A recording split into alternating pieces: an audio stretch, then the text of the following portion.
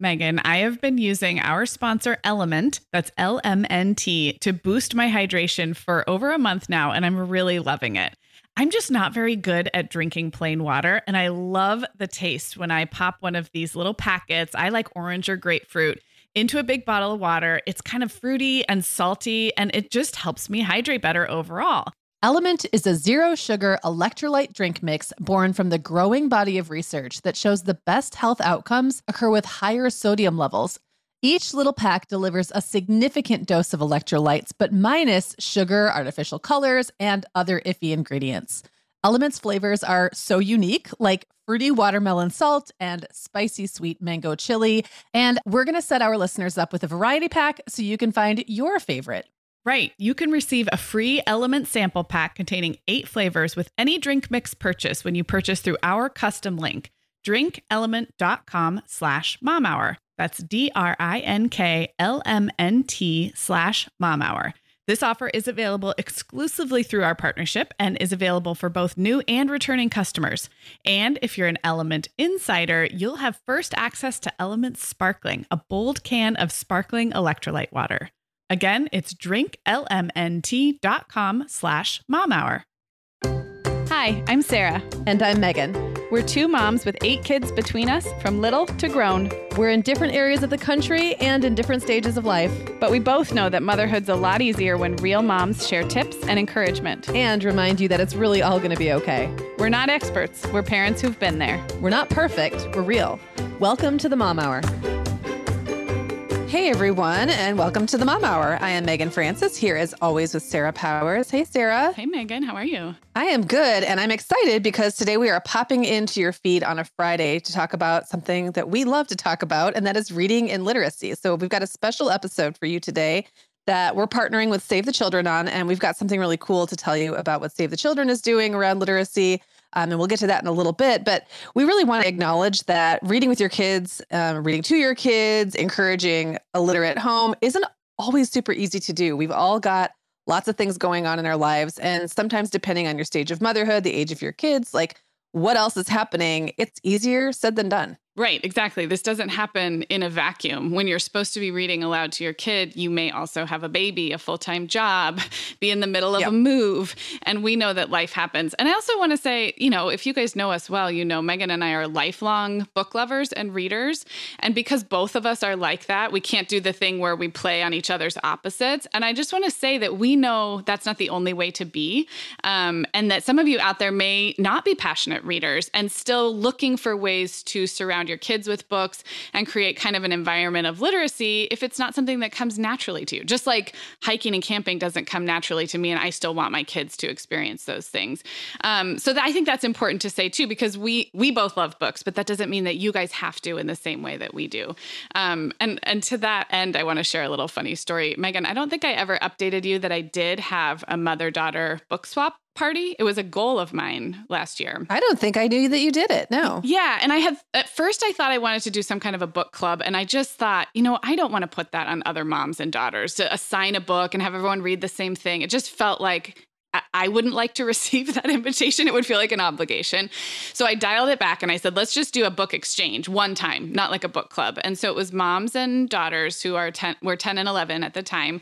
And we had it at my house. And when we did the book exchange with the girls, like White Elephant style. So they each brought one to give up. And then they did a fun little game to sort of swap the books. But before we started it, I had the moms go around and just share a memory or something that they remember about reading when they were kids. And probably about a third of the room, the moms who are, our age, shared that they did not grow up in homes with a lot of books or in homes where reading was prioritized. And that as a mom, they felt really kind of sheepish about that. And like they didn't know how to encourage their daughters to read. But the really cool part was we had this room full of girls who are reading and sharing books. And so these moms clearly have already done a really great job. But I just want to point that out as not everybody does come from this literature-rich background. And that doesn't mean that you're at a disadvantage. There's still so many ways to raise your kids to love reading, even if it's not the way you were raised. And I actually found it really poignant, these moms saying, I don't love to read,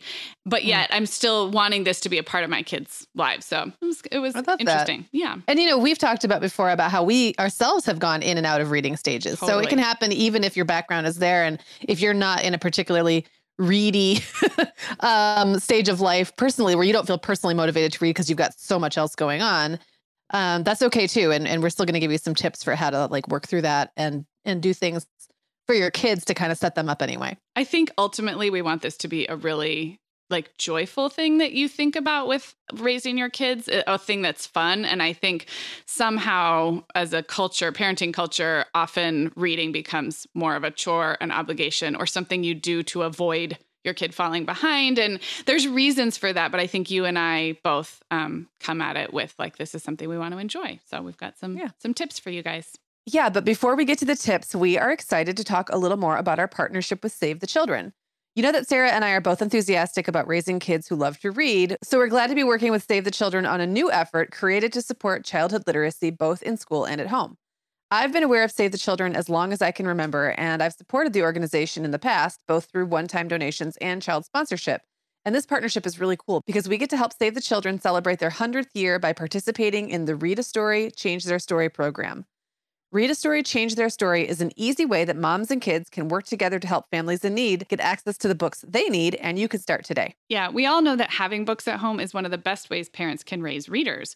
But right now in our country, 60% of kids who live in poverty don't have access to a single book to read at home. And that is really a shame because when they start school behind, it's so much harder for them to get caught up. When kids have access to more books earlier, they're more likely to become better readers. Right. And Save the Children is dedicated to helping all children have access to the resources they need to become strong readers.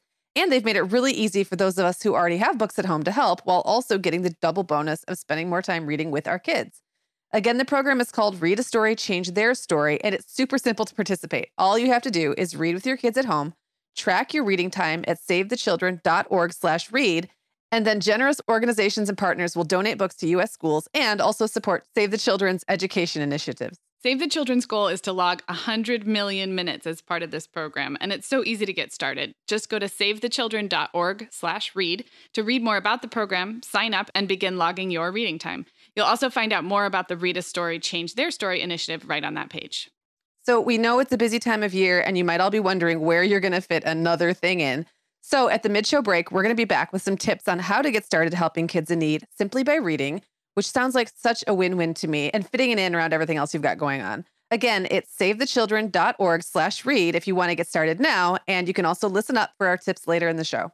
Okay, so Megan, you and I put our heads together and we thought back and really thought about some of the challenges that come up, especially in the trenches years of motherhood, when it comes to making reading a part of the family routine and a priority in your home. And we came up with a bunch, not surprisingly. And some of those challenges I'm still experiencing right now. But going back to the old days, I think one of the most challenging stages of all of motherhood is when you've got say a toddler, maybe a preschooler, and a new baby.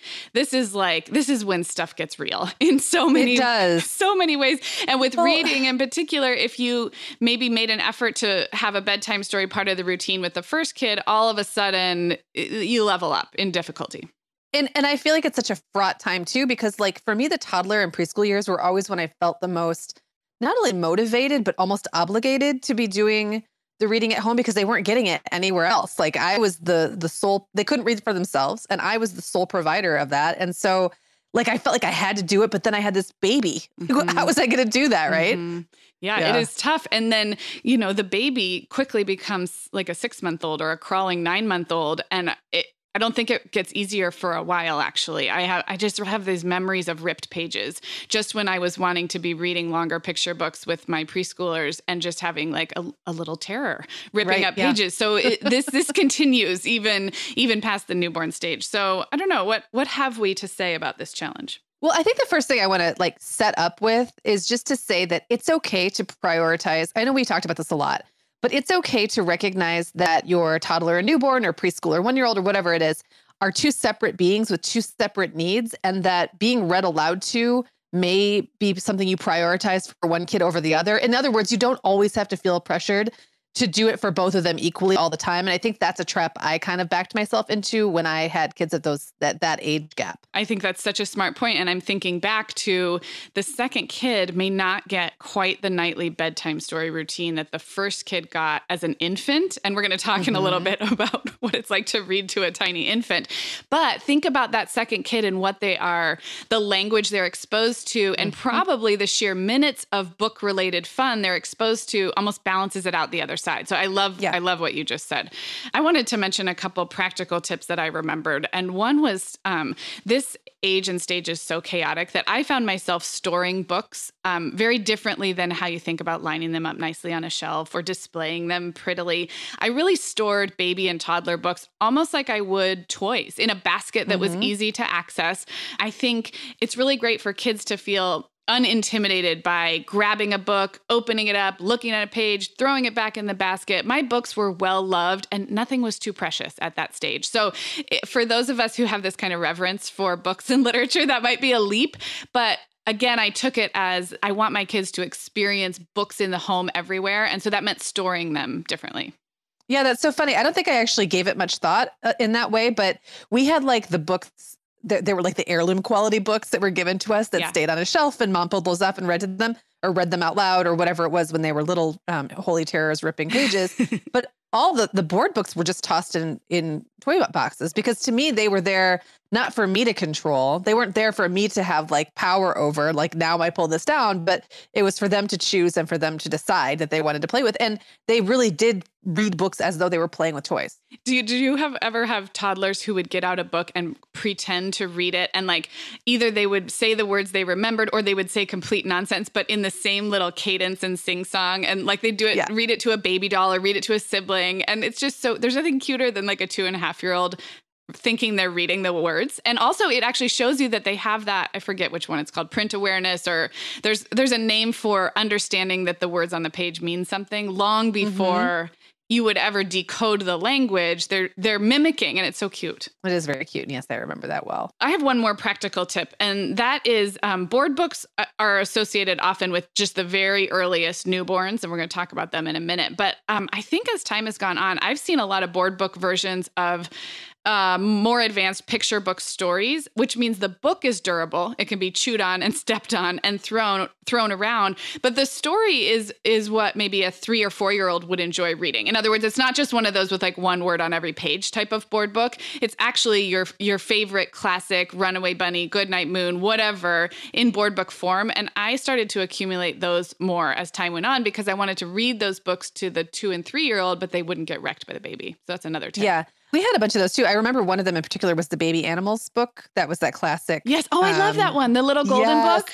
But we had a board book version of that and we hung on to it for a long time because frankly, I still liked to look at it. I love definitely, those illustrations. Yeah. Yes, definitely there are a lot of variety in board books. Yeah. And increasingly so. So I always look to those. And when stuff does get ripped, I think it's just part of the consumption of books. So we even kind of laugh. Sometimes we'll open a picture book and there's crayon or a rip and the kids will say, who did that? Which one? Like, did I do that? So I don't know. We got to let it go at some point. Me too. Okay. So should we move on to this next challenge? It is. Yes, let's do it. It is a big one. Bedtime. Well, bedtime. Okay. So a lot of us kind of internalize this idea that bedtime is the time when reading happens, but we also know that bedtime is the worst.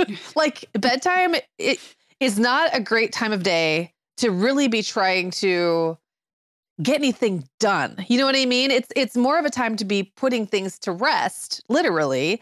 And so if you're exhausted and you have a kid who won't settle or whatever, then really creating a lot of obligation or pressure or stress around that time, also having to kind of be the one window for literacy is hard. It's a challenge. Yes. Just like anything else that you would all of a sudden put on bedtime. There is enough to do, enough boxes to check.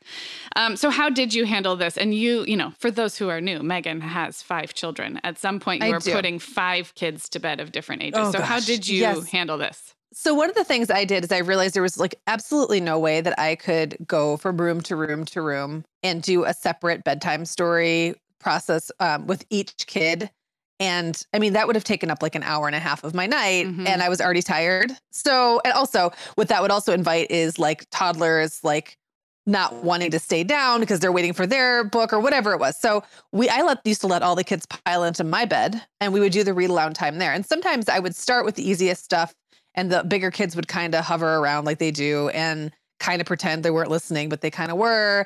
And it would kind of then grow into where we were reading something a little bit tougher. I wasn't reading like Harry Potter with my, 2-year-old necessarily, but I was definitely reading things that was a little bit of a challenge for the littlest ones who really just wanted to be around their older siblings and around me, but something that would still appeal to the older kids. And then we would do like the tuck-ins were really fast. And it was basically like, go brush your teeth, blah, blah, blah. I'm coming in, I'm doing a tuck, tuck, tuck, tuck, tuck, smooch, smooch, smooch, and then we're done. And also I was more comfortable. There's nothing worse in my memory than being like awkwardly perched on the edge of a twin bed when you're kind of sore and tired and just ready to hit the hay, and like you're trying to be comfy, but you're having a hard time getting comfy. So I got to like be in my little world where I was super comfy. And then they all got to come to me like my little, I don't know, like you were like the queen. it was my kingdom. Yes, I was the queen and they were my subjects. And then it just made it, I don't know, it was pleasant and it felt like a family experience more so than one-on-one, which, has its benefits and its drawbacks. But the benefit was we got the time. I love that. And actually, there is some research to support a lot of what you just said. I read a book this summer called The Enchanted Hour, which is the author is Megan Cox Gordon, and she also has 5 children. And I think her youngest is mostly grown now, so she was looking back. But there's a lot of research about what happens when we read aloud and what kind of reading aloud is really beneficial. And it's so much more of a broad experience than we think. And one of the things she talks a lot about is exposure to language and stories that are above your comprehension level. And I don't know if she compared it this way, but I was thinking it's almost like learning a foreign language. Like when you're learning a foreign language and you immerse yourself, there's going to be so many turns of phrase that you don't understand. Like they're just but you're picking up context clues and your exposure to that such that like somewhere in your brain is building this scaffolding of language. And that's how she explained little kids. And she told really cool stories about reading Treasure Island and these classics and about like 2-year-olds who'd wander over and then they'd get bored. And it's not all like idyllic, but there's real reason that it's okay to pick one book like that and let kids of different ages experience it however they're going to experience it.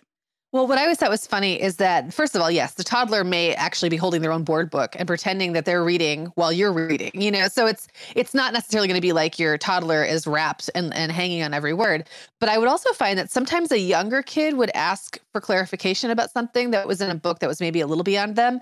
And then when I explained it, I could see that the older kid also didn't know. Like, totally. So, like the younger kid got to ask the question, like, what does that mean? Or like, what just happened? Because sometimes when books are a little involved, and I mean, this happens to me, I get lost in language and miss the plot sometimes and have to go back and read something again because I'm like, wait, I just read a bunch of words, but I have no idea what happened.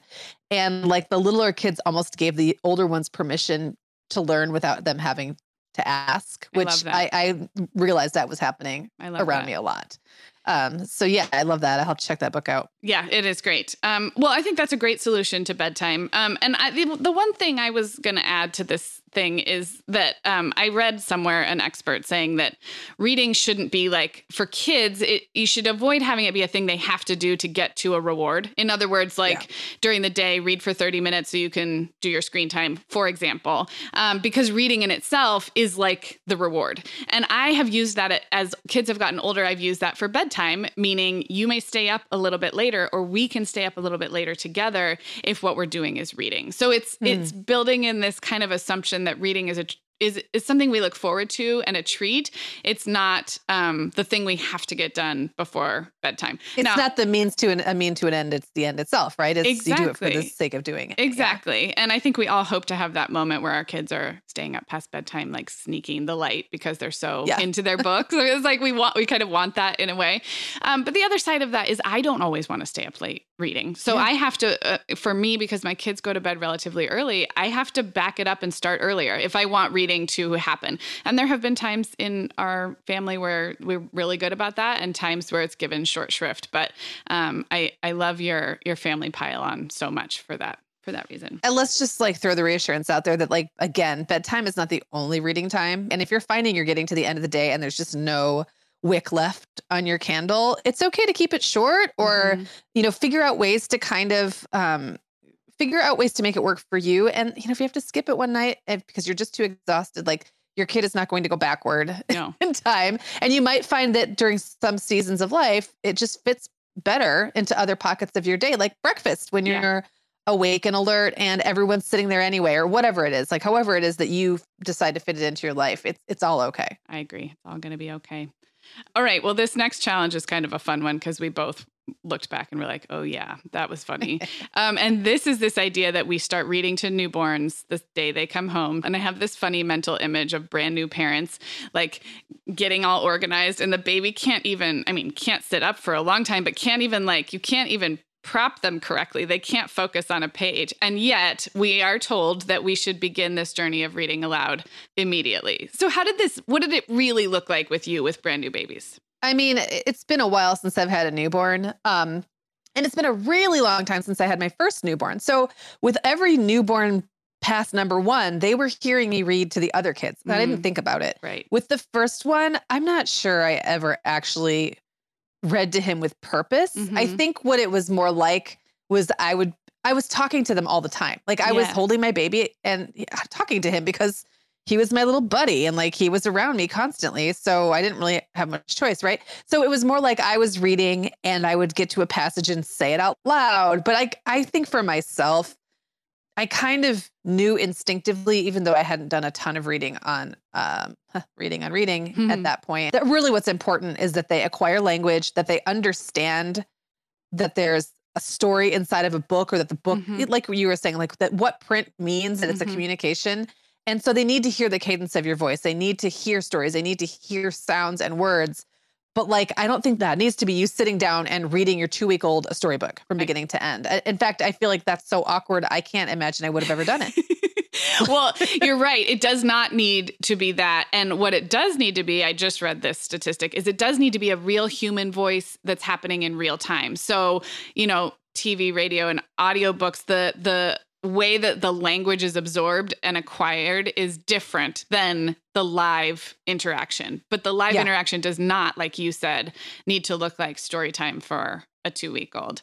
I remember really having books or reading be more of me figuring out what a nighttime routine was going to look like. And so for me, it was more about like kind of training my baby and also training myself that this is what I want our evening to look like. And first of all, my babies did not have an evening routine for probably, I want to say 2 to 3 months. It was like, they're just sleeping in intervals, right? And like the last interval around when I wanted to go to bed became bedtime, but it wasn't a proper bedtime. Like it wasn't like the whole bath pajamas, but say around 2 or 3 months, then I would try and do, okay, so what's our evening going to look like? Is it a bath and then nursing and rocking and then a story or a story first? And so I'm not sure what I did. I probably had a couple board books and went through the motions, but I think it was more about having that become an expected part of the routine for me and more of a comfort thing, and when you read about sleep and infant sleep, it's like that repetition of the routine sort of cues their brain for sleep. And it's, we're talking about the benefits of reading, but also the benefits of their body being ready to rest and to sleep is also great. So does that make sense? It was more of a ritual than a let's read aloud from a storybook for me. Well, and in my mind, a 2 to 3 month old is completely different. Think about what it's like to hold a newborn. Yeah. You're holding the newborn. The newborn is either nursing, asleep, crying, or maybe it's that one brief moment out of the hour where they're just calmly looking at you and not fussing. And then, of course, you're like so happy that they're looking at you. You're talking to them. You're making faces. You're engaging. I probably was not reaching into, and I had a basket next to my little rocking chair. I remember this that had some board books in it. But I think it really wasn't until they were kind of engaged in the fact that there was a thing in front of them that I actually started reading it. But the thing is, that happens quick. Within a month or 6 weeks, they're looking, they're at least focusing their eyes. And within a couple of months, they're trying to grab at it. So that was when for me, it was like, oh, now we're doing it. But I think everything else I did up till that point totally counted. So like, I don't want people to get all, hung up on that. Agreed. I think to me, and maybe the experts will come down and find me, but I almost feel like you get like a 2 to 3 month grace period to like where it's going to happen. You're going to find your way. My favorite actually age of infants was between like 6, 7, 8 months, when they'd really start to get into those books that have a lot of photographs of everyday objects. And I'll link one in the show notes. I have a favorite one. And all my babies said their first words by looking at this book and pointing and saying banana or whatever. And they recognize things. And you can even say, where's the doggy? And they'll start to point to it. And it's pre-verbal. They're not even talking yet. But that to me was when kind of the lights went on. But that was more like 6 to 9 months, not even the first few. So it happens. And of course, we know the benefits in exposing babies to books right away, but maybe we can dial back a little bit on, Shakespeare for newborns. And maybe the point is just that we're creating a habit, or creating the idea that this is something that we incorporate into our day, and it's more about us than the baby when it's a week old baby. Agreed. Those rhythms that will kind of, exactly. Okay, well, I have another one, and I know there are those of you out there dealing with this challenge, and that is a kid or a little kid, toddler, preschooler, who just won't sit still to be read to, bedtime or anytime. Did any of your kids fall into this category, Megan? Oh my goodness, yes. But here's the thing. I mean, a preschooler who won't sit still for snack time, bedtime, I don't know, tying their shoes time, is also not going to sit still for a story. Like, it's not like a magical, literacy cloud comes over their head and they're like, oh, now I am learning, so now I need to sit still. That's just really unrealistic. Yeah. Agreed. And I think thankfully there's a lot more understanding about this. Early childhood educators and stuff understand that we used to think kids who were kind of wandering around weren't listening. But in fact, I think some brains need that motion. Yes. So they may actually be that may be the preferred way for them to absorb. So I would say my first tip would be to let a kid move who needs to move, as long as everyone's safe, and, just keep reading. If that's all that it takes, is to let them be active or have a toy in their hand or a fidget toy or be bouncing on a yoga ball. That does not mean they're not engaged or that you're failing at story time. And the other thing I was going to say is there's a lot of great books now that invite more interaction. And you may have a kid who's on the other side of the room seeming like they're not listening because they're busy. But if you get to a page that, I don't know if you've seen, Megan, those books, The Press Here, and there's a bunch of them. The author's called Hervé Tullet. I definitely know that name. I'm not sure about the books, but yeah. But you're supposed to there's interaction with the pages. And I can guarantee those little wigglers will kind of come over curious and push here and do this. And so I think there are types of books to engage the busy bodies too. Yeah, I know that for me, I had two I'm going to call them kinesthetic learners, meaning they were wiggly and they never sat still. They really loved those touch and feel books that are really supposed to be aimed at infants and toddlers, but they use them. There's not really much to read in a lot of them. They're typically soft, you know what I mean? Yeah. The ones with the fuzzy, crinkly, or a mirror. But they hung on to those and would really flip through them and engage with them long after I thought that they'd outgrow them. So I wonder if there's something there as well, that need to touch and feel or act or even act out stories. I've definitely had times when I've been reading a story to a particularly wiggly, in my case, they were both boys, and look over and I'm like, I think they're actually doing what they hear me saying. That's how they're bringing the story into their bodies. And if you've got really active kids and they learn that way, encourage it, because that's how they'll learn best. And if they learn how to, I don't know, channel that, and then maybe they get older, control it. Yeah. My oldest wiggler, Isaac, he's not my oldest son, but he's my oldest wiggly son, still paces. He doesn't, he can sit through a day now. He doesn't need, he about 7 or 8 years old outgrew the need to run around all the time. But he paces, and that's how he learns. I can tell how he's processing. Yeah, no, absolutely. I think a lot of this one is expectations and our own image of what story time should look like. And what it might unfortunately lead to is thinking that a kid doesn't like to be read to or doesn't need to be read to, when in fact they probably get just as much joy and enjoyment. It just looks different. So I would say let them move and keep reading, and just it's unfortunate that we have this image of the serene and still, and quite frankly, that preschools and schools have this image of children sitting quietly with their hands folded, listening, because that's also not necessarily the case. Right. Hopefully we're kind of expanding our understanding there. Okay, so we have been talking about tips for bringing more reading into your own home with your own kids, but I want to pause here, Megan, and talk a little bit more about Save the Children, our sponsor today. Now, you guys know we don't love keeping reading logs as homework, but we do love that this is an easy way parents and kids can do something they enjoy and help others at the same time. So we thought we'd share some tips for making this a little bit easier to pull off, even during busy end of summer back to school season. So my first tip is really simple. Just set a daily goal. Talk to your kids about the challenge and get them excited about helping other kids, and then decide on a number of minutes you'll read together. Yeah, I love that tip. It's so simple. And also keep in mind what motivates your child. So, some might just be motivated by the idea of helping out another kid. Some might be motivated by the special mom and child time they'll get reading with you. And then some actually really love making everything into kind of a game and counting. I know a couple of my boys, Isaac and Owen, were like the kind where if I made anything have a point system, they were super into it. And that was how I survived their preschool years. So kids like that might love watching the counter go up. So if you go to savethechildren.org/read and input the number of minutes you've read, you're going to see that reflected in the counter. And that might really excite a kid who likes to see those numbers climb and know that their contribution counted. Totally. Another quick tip is to pair the daily reading to something else that happens daily. After all, we're not talking about a ton of time here. So in my house, there's a 2:00 coffee break where I pour myself an iced coffee, and the kids almost make fun of me for how regular this is. So I'm just thinking we add a little reading together time to 2:00 coffee break. I love that. Another thing you could do, I know that we aren't all in love with reading logs that the kids get from school, but for a lot of us, they're just a fact of life. So if you've already got a reading log, you can tie it to your school's reading log.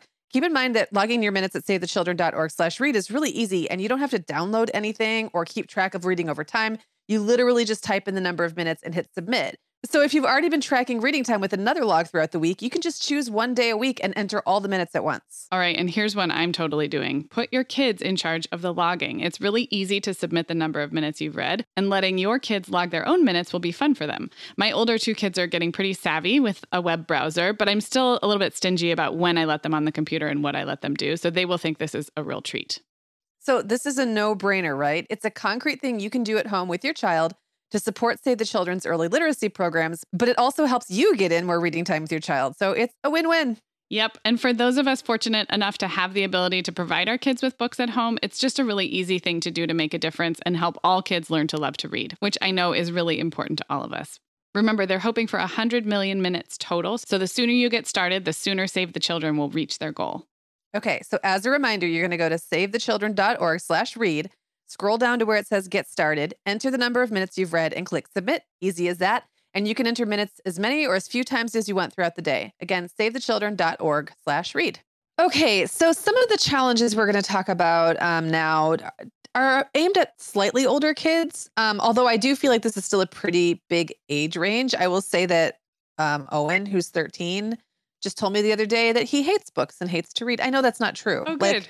You're winning at parenting, Megan. I was like, oh, goodness. Okay. I mean, I've seen the kid read. I know he loves to read. For whatever reason right now, he is in a phase and he's 13. So I'm going to give him a lot of leeway there. But I just want to make it clear that like you can feel like you're winning. It's kind of like your baby gets on a good nap schedule and then suddenly, without warning, it's all down the toilet and you have to start again. Parenting is like that in every regard. But so we're going to start with reluctant readers. But let's start with the challenge where we've got a child who's at the early stages of reading. They're just learning to read. They're pre-literate or maybe just getting it and they're not into it. Right. What so reluctant to even learn to read almost. Yeah. Because I think, later we can talk about the kids who know how to read and yet are still reluctant about it. Before we jump into the tips, can we just say I want to say one thing after having watched so many of my kids go through, the whole learning to read thing. Sometimes the kids who seem they don't want to learn to read are actually afraid to try to learn to read. And that is something that the way we do reading culturally does not help a lot of the time. I know Clara was she was the one, I always love the way Clara is so articulate because I feel like she articulates all the things I wish my other kids had told me, but she says them so clearly. I'm like, oh, and I remember her very clearly saying to me, I don't want to try to learn to read because I don't think I'm going to be very good at it. And it was like, she didn't want to embarrass herself or fail and it was just like, oh, wow. Now looking back, I can really see how a couple other of my kids who seemed like they just weren't interested were actually kind of afraid to get started. And I hate to say it, but I think sometimes we accidentally do that, or schools accidentally do that by the expectations that we have in kindergarten and first grade around getting everybody caught up. Yes. And, you know, there's data from other countries and stuff about reading not even being expected or presented. Actually, I'm not sure when it's presented, but definitely not expected until much, much, much later. So,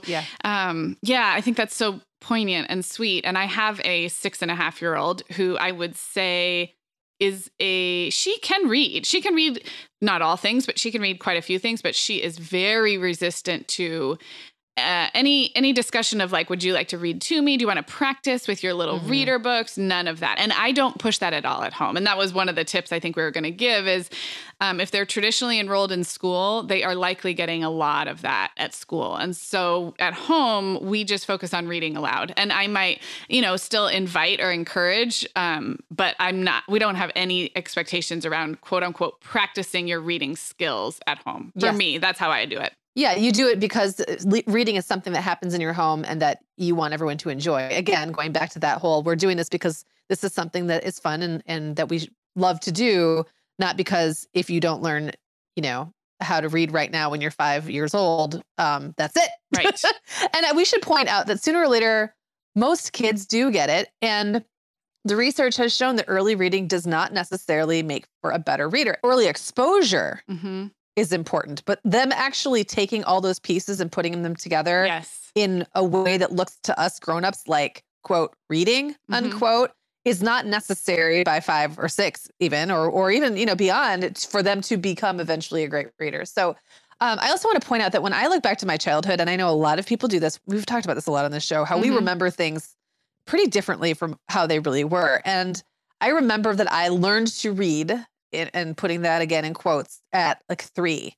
But I didn't really become captivated by books until 9. So when I look back between the ages of 3 and 9, and I think of myself as like a kid who read all the time, I'm not sure that's actually true. I had books, I looked at them, but I didn't become captivated by reading. I didn't become a great comprehender until that age. I did a lot of looking at the letters and knowing the words and not really caring about the story before that. And I think that that's more common than we necessarily always remember.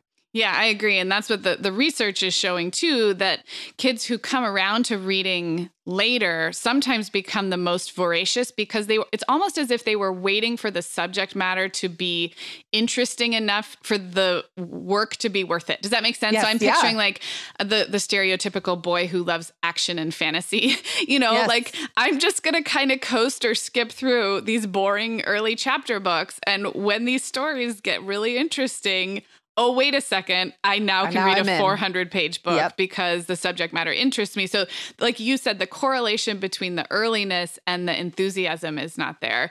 And I think this one also comes down to the modeling of books in the home, having books in your home, having books in every room, letting kids see grownups read, letting kids see that reading and books are just, it's not a chore, it's not an obligation, it's not something on a pedestal, it's just a part of how we are as a family. And then the rest, like you said, it will happen. And not every kid's going to fall in love at the same degree, but they will all become readers. Yeah. Another thing that I was thinking about, and I think this could apply to both kids who are learning to read and kids who are already readers, is that literacy learning is more than just looking at a page and telling you what the words say. And talking and writing are also important facets of literacy learning. And so even though the goal is all of our kids will eventually be strong and we're hoping enthusiastic readers, like in the elementary school years, we're still building that groundwork. Sometimes we're building that groundwork all the way through the elementary school years. And so your child might not be particularly interested in sitting down and reading a book, but they might want to tell a story, or they might want to write stories. Those things all matter. And so the vocabulary, the letters, the words, plot, cadence, context, all of those things are really important building blocks of literacy, but there's a variety of ways to get at it. So Clara being one who, when she really wasn't interested in reading too much, but she loved to write stories, and she wrote so many stories before she was old enough to spell anything. That's how Violet is. Violet will write. I've sent you pictures of Violet's little writing. She'll write multiple sentences, but does not want to read. But she obviously she knows the rules because she's writing it. She's just not reading it. Right. And she's putting them together completely phonetically, which is exactly how Clara did it too. And so that all leads later to a love of story, which is really what gets us to a love of reading. They're just doing it a different way, and that's totally fine. Yeah. And you know who can be a great resource to you in this phase of learning to read is your child's teacher. It may seem from the things that are being sent home, the sight words and the homework, that the expectation is everybody is, learns to read at the same pace. But I bet if you talk to your child's teacher that they have a more nuanced understanding of how this works. And you can just ask if your child is on track, if there's anything else you need to do. And I find that the information we get from school at the kind of macro level can feel like high expectations, but often when you talk human to human with a teacher, you'll hear a much more individualized expectation for your child. And not every school and teacher is like that, but that's been my experience. More individualized and often more optimistic. Yeah. Sometimes when things are taken up to that high level and it gets reduced to statistics and numbers and milestones that they're supposed to hit. Yeah, it's like reading a What to Expect book and your baby's not crawling when they're supposed to be or whatever. If you talked to your family doctor, they might have a very different view of what supposed to even means, but you're just reading this sort of generalized thing. Yes, agreed. So talk and have a dialogue with your child's teacher. I think in most cases, it can help bring down these expectations a little bit. Well, let's continue on this path of reluctant readers, but I'm interested in talking about the kids who now have learned to read, but really just don't show an interest in it. And I want to recommend a guide that the New York Times has out called How to Raise a Reader. And it's an online guide and it goes ages and stages. And it also has book recommendations. I'll link it up in the show notes. But a couple of things they mentioned for this stage, and I'm thinking a lot about our second, third, and fourth graders who are no longer learning how to read, but are expected to read or do book reports or whatever. And just a couple reminders that graphic novels and comic books count as books. Books about movies and characters and video game characters that they're already obsessed with, those count. We can expand nonfiction books count, magazines count. So I think we can expand how we define the reading experience and lay off the pressure. I mean, at these ages, the kids are doing novel studies at school in many cases, meaning they're working through a chapter book at school with their class.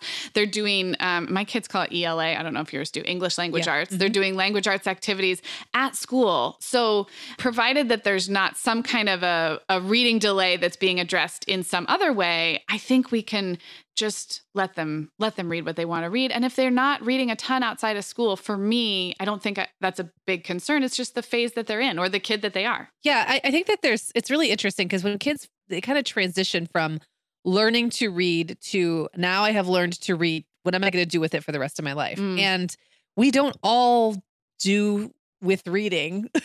We don't all use our ability to read the same way throughout our lives either. Like there was a time when all I did was read books about pregnancy and breastfeeding. Like that's it. That's all I read for like 3 years. Literally, I was using the skills I had acquired to inform myself about something that I was interested in, which is kind of like the point, right? I mean, I wasn't reading fiction for fun right then, but that doesn't mean I was never going to again. I've gone in and out of phases. And we've talked about this before with like your kid might be in the phase right now where they're really into soccer or they're like really into whatever else they're really about. William plays guitar for 3 hours a night. I mean, he doesn't have a lot of time right now to be reading outside of school, especially just for fun, but that's okay because I know that he knows how. And I'm talking about much older kids now, but like he knows how. He's got the skills. He's got the ability. There's interest. He wants to be able to consume information through words. Mm-hmm. But he now gets to decide how he's going to use that in his free time. And I'm okay with that. Totally okay. I totally agree. I wanted to mention that for Reed, who is not a reluctant reader, he loves to read, but we did this anyway. We got the complete Calvin and Hobbes box set for his birthday when he turned 9. Yeah. And he had never really encountered, my kids are too young to ever remember original Calvin and Hobbes. And so it was like a new thing. And both of the older two have, I think they've read the complete box set. It's these 4 large, they're heavy and big. And it, it wasn't cheap. It was like this set that we were getting.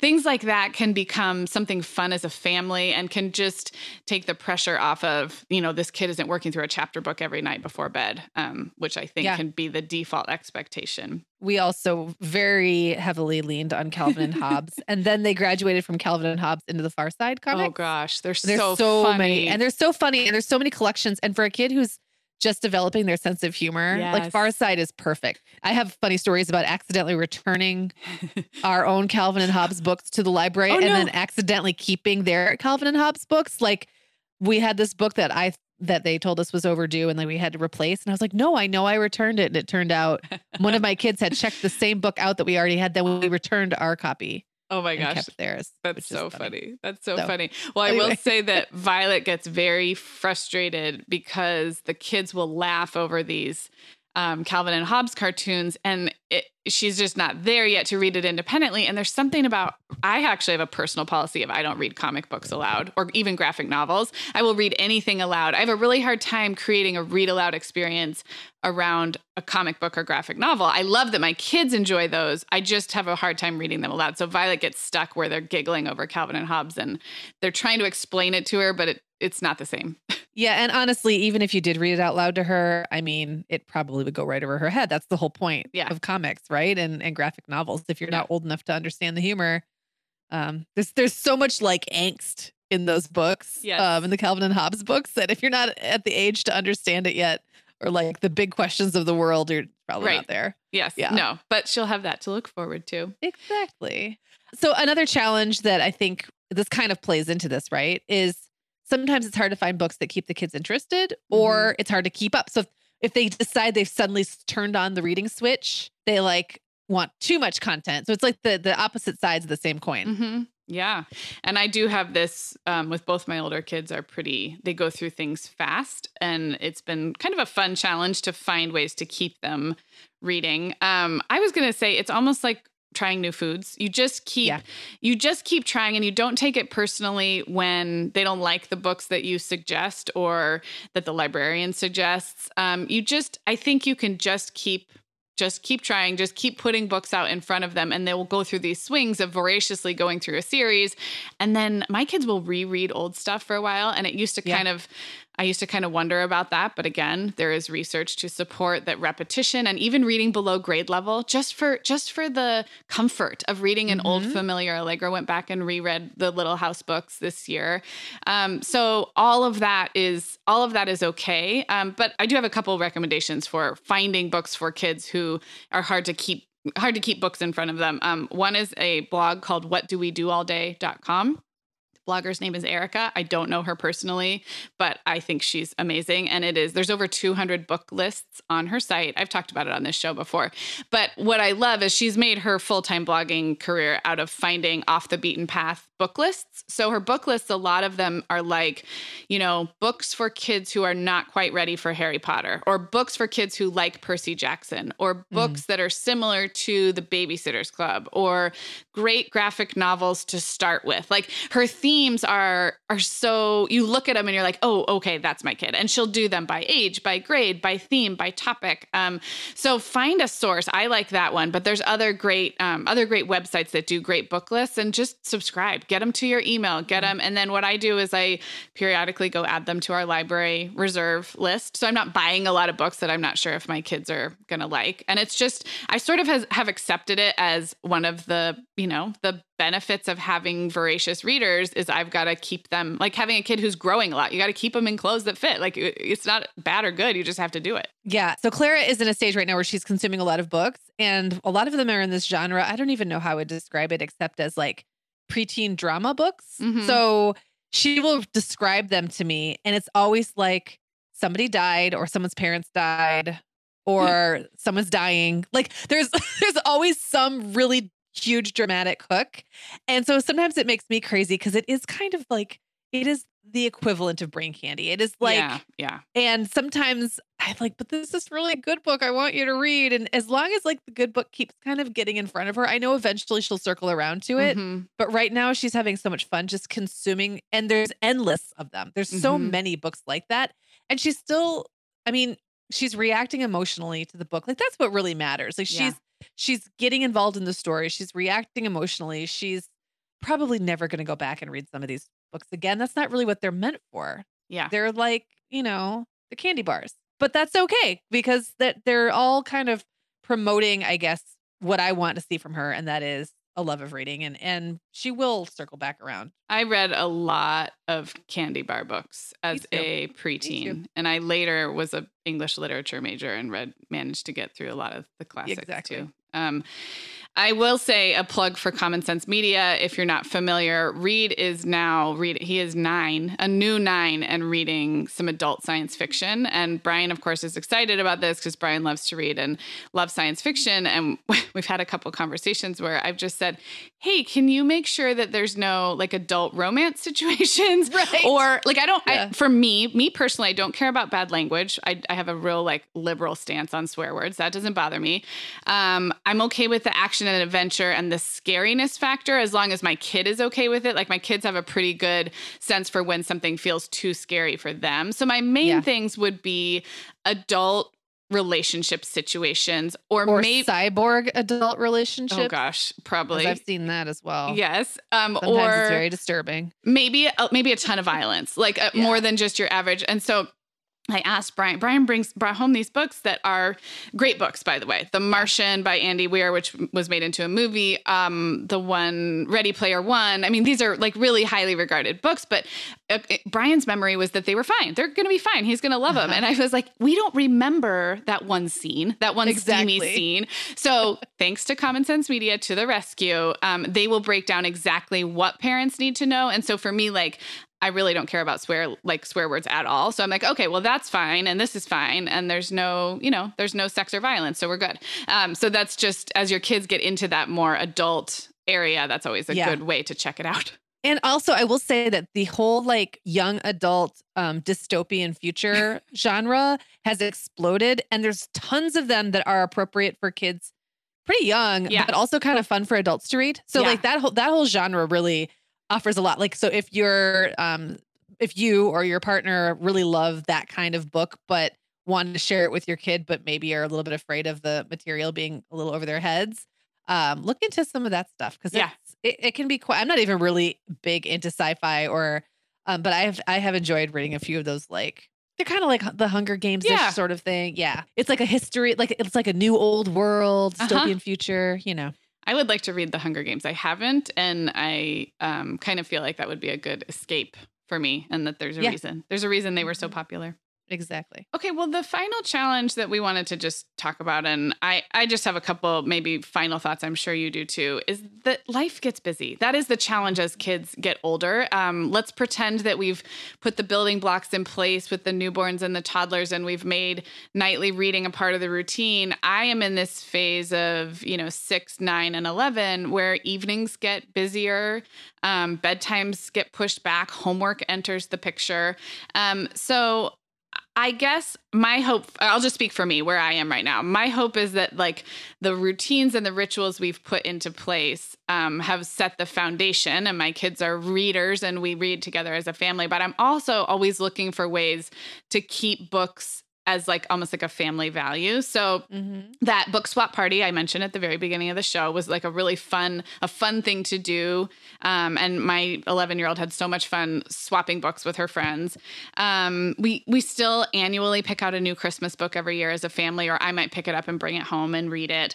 The first day of summer, I've started a tradition where we go get breakfast and then we go to the bookstore and the library, usually both, but I already have a book list printed and we'll buy some books. So I'm looking for ways, because the truth is that they are out of my evening control a little bit more. And I'm not going to pressure them. I'm not going to say you have to read an hour a day.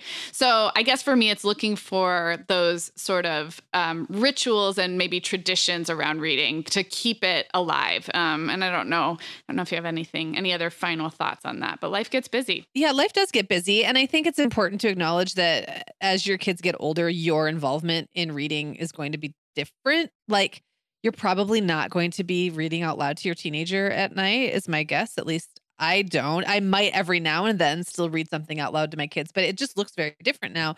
Reading tends to be something we do independently, but sometimes together, which is the way I like it. Like, we'll often have a time where we're sitting around reading together, which is such a cozy and pleasant thing. And I feel like having time where my living room, which we don't really have a great TV situation in there anyway, it really just lends itself nicely to everyone quietly spending time together individually and independently reading. It's funny that you mentioned going to the beach in the summer, because I found myself getting into this thing where I would bring a book with me to the beach, but then expect my kids to run and play. And I was like, well, that's not fair. What if they want to sit and read too? Like maybe we could all sit and read at the beach. So now if that's something, I have kids who don't particularly want to go to the beach because they don't really like doing the beach. Like, they don't that's how Reed is too. Yeah. They don't want to build sandcastles anymore. They're not interested in getting cold in the water all the time. So, hey, it's cool. You're just going to go with me. You're just going to have family time. You don't have to actually play. You can bring a book. So it's little things like that, I think, too, where it just becomes part of your family culture. The big routines and rituals, and also just the little daily moments. Yeah, agreed. And what I find fun at this age is that the kids do have memories of books. You know, I have little nieces and nephews on both sides now, and we have a lot of fun picking out books to gift to them for birthdays and holidays. And it's gratifying to see. It's not like, oh, yay, I raised a reader, like I'm done, but that they have memories of certain picture books that we'll get out and send to the nieces. And so there. It's to build upon now. And it's kind of up to them what kind of reader, like you said, what do they want to do with this ability to read? But it's gratifying to see that all those little things we did when they were little, they're in there somewhere. Yep, exactly. And sometimes it takes a while for them to come out and show themselves, but everything you do counts. Yep. Okay, so as we wrap up today, we want to thank Save the Children for sponsoring this episode and for the work they're doing to help families in need this school year. Yeah, and Megan, both you and I are committed to logging our own reading time this month with our kids, because it's such an easy way to contribute to Read a Story, Change Their Story, and the awesome work that Save the Children is doing. If we can do it, you guys can too. So go to savethechildren.org/read. Guess what, Megan? Over 10,000 teens are already using our sponsor, Erica, to help them unplug. That is amazing. Erica, that's Erica with a K, is the social media health app for teens that gives them the tools to unplug whenever they need to for improved health, study focus, sleep, and daily balance. It's so cool how this works to hide distracting apps from your phone at the touch of a button, keeping them out of sight and out of mind without deleting your data. Yeah, teens really get that social media comes with risks, including addiction, and Erica helps them build healthy habits and self-regulation that will benefit them their whole lives. Tell your teens about Erica and save 20% on the Erica family plan with promo code TheMomHour. Go to erica.app and search for plans. That's Erica with a K, ERIKA.app, and use code TheMomHour to save 20%. Sarah, I have been having just the best time making my new podcast, The Teas Made. I launched back in November, and so far I've covered topics like staying warm on cold winter walks, nurturing creativity, how to be a great host, and even Nordic secrets to loving winter. Well, I am fan number one of The Teas Made. It's got such a cozy vibe, and it seems like you've really hit your stride in covering topics like wellness, self-care, comforting rituals and routines, and home and family life. Just look for The Teas Made with Megan Francis wherever you get your podcasts, or head to theteasmade.com to find all the episodes.